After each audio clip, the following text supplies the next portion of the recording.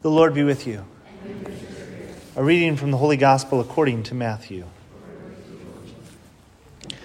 When Jesus heard that John had been arrested, he withdrew to Galilee. He left Nazareth and went to live at Capernaum by the sea, in the region of Nebulun and Naphtali, and that what had been said through Isaiah the prophet might be fulfilled. Land of Zebulun and the land of Naphtali, the way of the sea beyond the Jordan, Galilee of the Gentiles. The people who sit in darkness have seen a great light. On those dwelling in the land overshadowed by death, light has arisen. From that time on, Jesus began to preach and say, "Repent, for the kingdom of heaven is at hand." As he was walking by the Sea of Galilee, he saw two brothers, Simon, who was called Peter, and his brother Andrew, casting a net into the sea. They were fishermen. He said to them, "Come after me, and I will make you fishers of men." At once they left their nets and followed him. He walked along from there and saw two other brothers, James the son of Zebedee and his brother John. They were in a boat with their father Zebedee, mending their nets. He called them, and immediately left their boat and their father and followed him. He went around all of Galilee, teaching in their synagogues, proclaiming the gospel of the kingdom, and curing every disease and illness among the people. The gospel of the Lord. Praise to you, Lord Jesus Christ.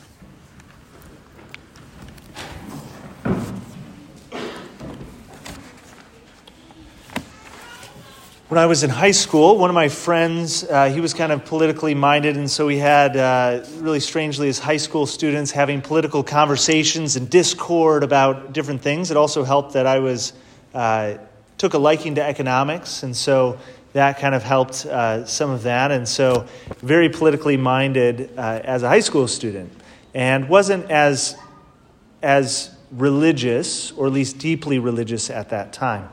When I went to college, though, it was where I started to kind of come into my own, start to learn what the Catholic Church actually taught from more than just kind of, a kid perspective where you don't really understand much or really take much. And so as I was starting to kind of learn what Catholicism taught and what it was, I started to realize that my alignments were more political than they were religious.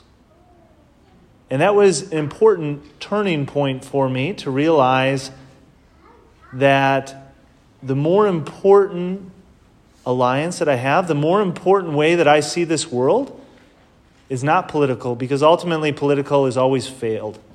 It's always flawed. It's always human. It's always opinion. It's always passing and coming and going. But the more important way that we look at the world is from a Catholic perspective, a Christian perspective. And that perspective is important because it is transcended thousands of years, specifically 2,000 since Jesus Christ. But we see that the Catholic way of looking at the world transcends beyond that to Judeo-Christian understanding of the world, and that we take much of our morality, much of our understanding of the human person and who God is, certainly from the Old Testament, and that it is come to full light in the New Testament. And so whenever we have kind of different discords within Catholicism, I think it's always important for us to understand what we're supposed to be. Because even Catholicism at times can get political, right? Where there's different sides to it, where St. Paul talks about it today. Well, I belong to Paul. I belong to Apollos. I belong to Cephas. I belong to Christ. Well, how do we understand that? Well, one of the things that I love about Catholicism is that there is a huge amount of diversity. There are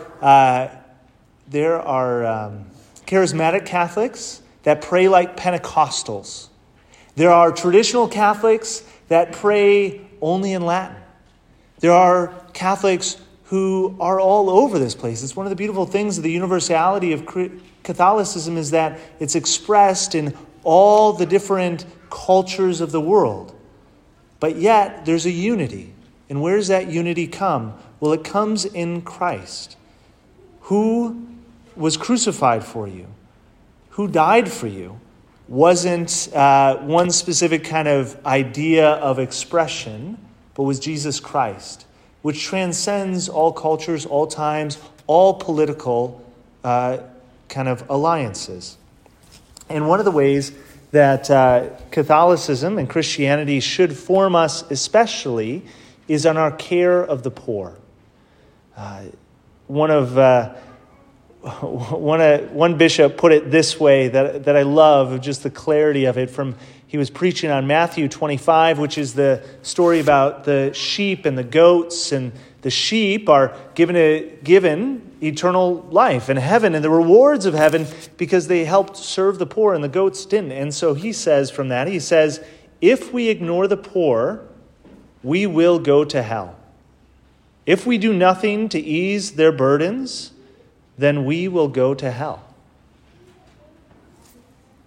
That's one of the things that I think is so important for us as Catholics, is to understand that is one of the most important kind of parts of Catholicism that we need to look at and always understand, is that we are united. We, as a Catholic Church, are the largest charitable organization to have ever existed.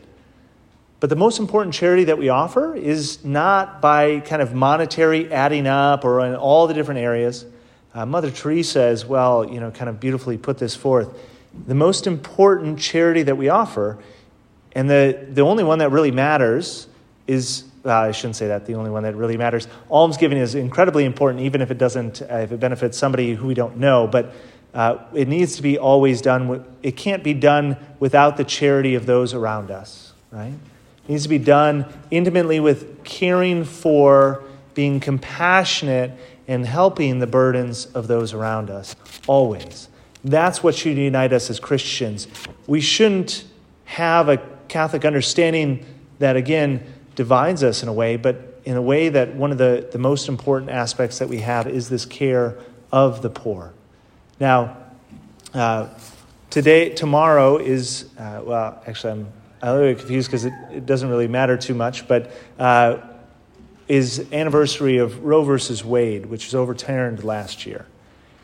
And we as Catholics, the Catholic Church believes that life begins at conception and goes to natural death, and that the care of the poor stretches that whole span from conception to natural death, and that we are here to lift the burden, to care for the poor in all its stages and to protect it. Now, the reality is that we can't do it in every time. It's one of the sad things is that Jesus even says, the poor you'll always have with you. We'll always have poor with us, and partly the reason for that so that we can continue to serve.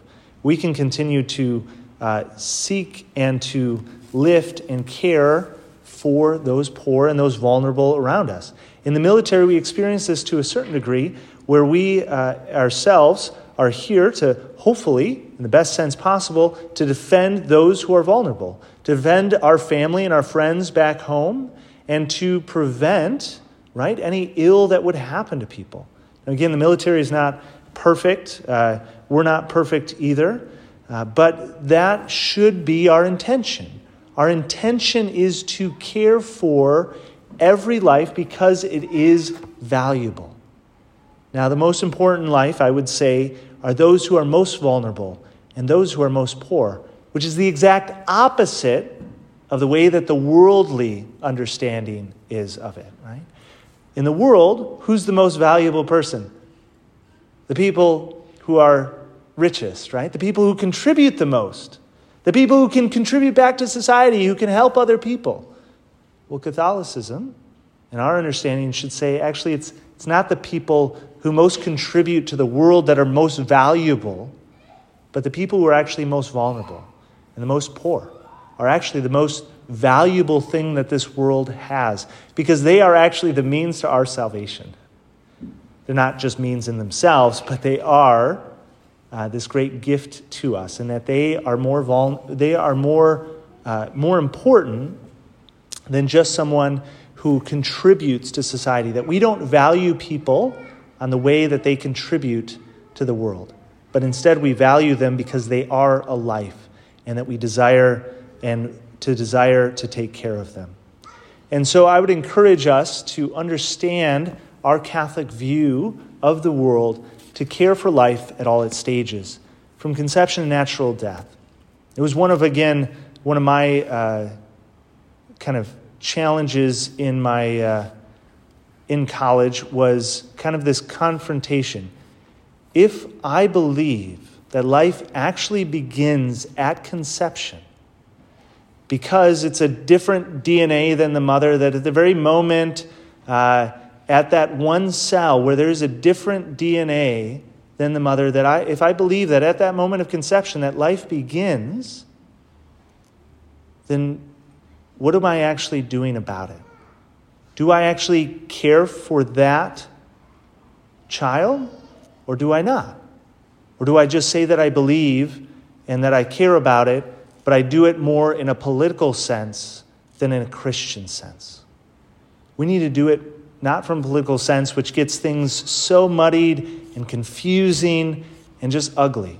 And we need to do it from a Christian perspective, one that actually cares for each individual life, each individual person.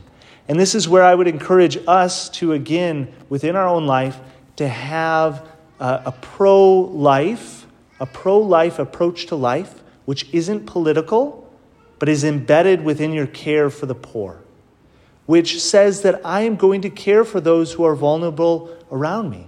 I'm going to extend a hand. I am going to take the inconvenience and care for those around me. That I will sacrifice money and resources and funds to care for those who need it.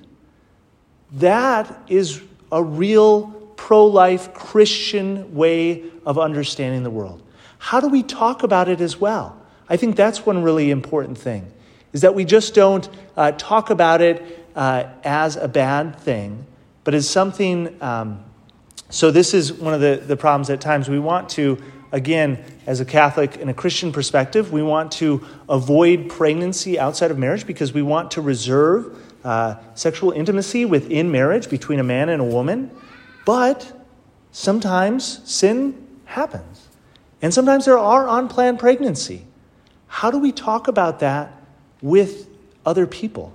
Do we talk about it just in a judgmental way? Or do we talk about it also in a compassionate way? One of the saddest things is that most people who have abortion say because they have no choice. They have no choice. They're not making a choice. They have no choice. We need to open up the conversation and say, and really with our actions, with our words and our actions to say, you do have a choice. I'm here. I'm willing to support. I'm willing to help. I'm willing to do whatever I can. That we talk with our children, our family, and friends and say, if you're in a bad situation, I want to help you. I'm not here to judge you about something else that happened in the past, but I'm here to help you with where you are. And if you find yourself in a bad place, I'm here for you because I love you and I care for you, and we're going to make it through. Okay? This is the type of conversation that we need to have with those around us. The reality is that we're fallen, we're human. We do stupid things. But we need to always have that underlying understanding and care and compassion for every single life, because that's what we believe and that's what we need to act on and actually do. Now, we also, with those who have had abortions as well, that can be a very difficult place for individuals, much a place of sensitivity. In fact, sadly so, there are so if that is a place of sadness, if that is a place of difficulty, if you encounter someone who has had an abortion and they're struggling with it, there are resources to help that healing process, which is needed. Again, not a place of judgment, not a place where we want to politicize it, but a place of compassion, of caring for each individual person. And so there's one beautiful ministry called Rachel's Vineyard that actually has weekend retreats for women who have had abortions, or also fathers as well that have suffered from that as well. And the weekend is there to help care for those men and women, mainly women, but increasingly so men as well, and to care for those who have lost a child in that way. And so we need to have that type of compassion in a pro-life understanding as well. That, again, politicizing it and other things, that's not primarily who we are. Who we are should be the most important thing, is that we are Christians, that we are Catholic, and that we care for every life from conception to natural death. And that's done by our beliefs, our words, but especially our actions. And so I pray that we might have a culture of life which values every single life, especially those who are most vulnerable. Again, what I'd say is those children in the womb who are most vulnerable, who are most poor, who don't contribute to the world at all, but yet are valuable because they are a person. And we need to care for them in every single way that we can. And we need to care for those around us and put our money where our mouth is. How much do we care? Do we really believe about this? Now, again, there's not a huge amount of places, pregnancy help centers that we can necessarily volunteer for around here. However, there are plenty of resources for pregnant mothers. That's one place to help. Back home, to research and to think about a maternity home. It's one of my favorite kind of places that the pro-life movement has been able to help support, is women with unplanned pregnancies who want to have their child, but again, are in difficult places. To be able to have a home to go to have support of those around them.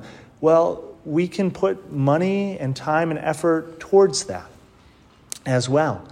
And to ultimately, as well, to talk to those around us, not in a political manner, but in one of true compassion and care that's, again, lived out, not just in one way, but lived out in our whole life.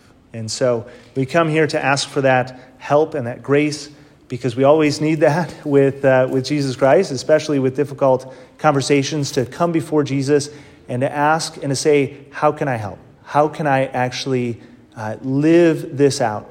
Because, again, I'll remind us again, if we ignore the poor, we will go to hell. If we do nothing to ease their burdens, then we will go to hell.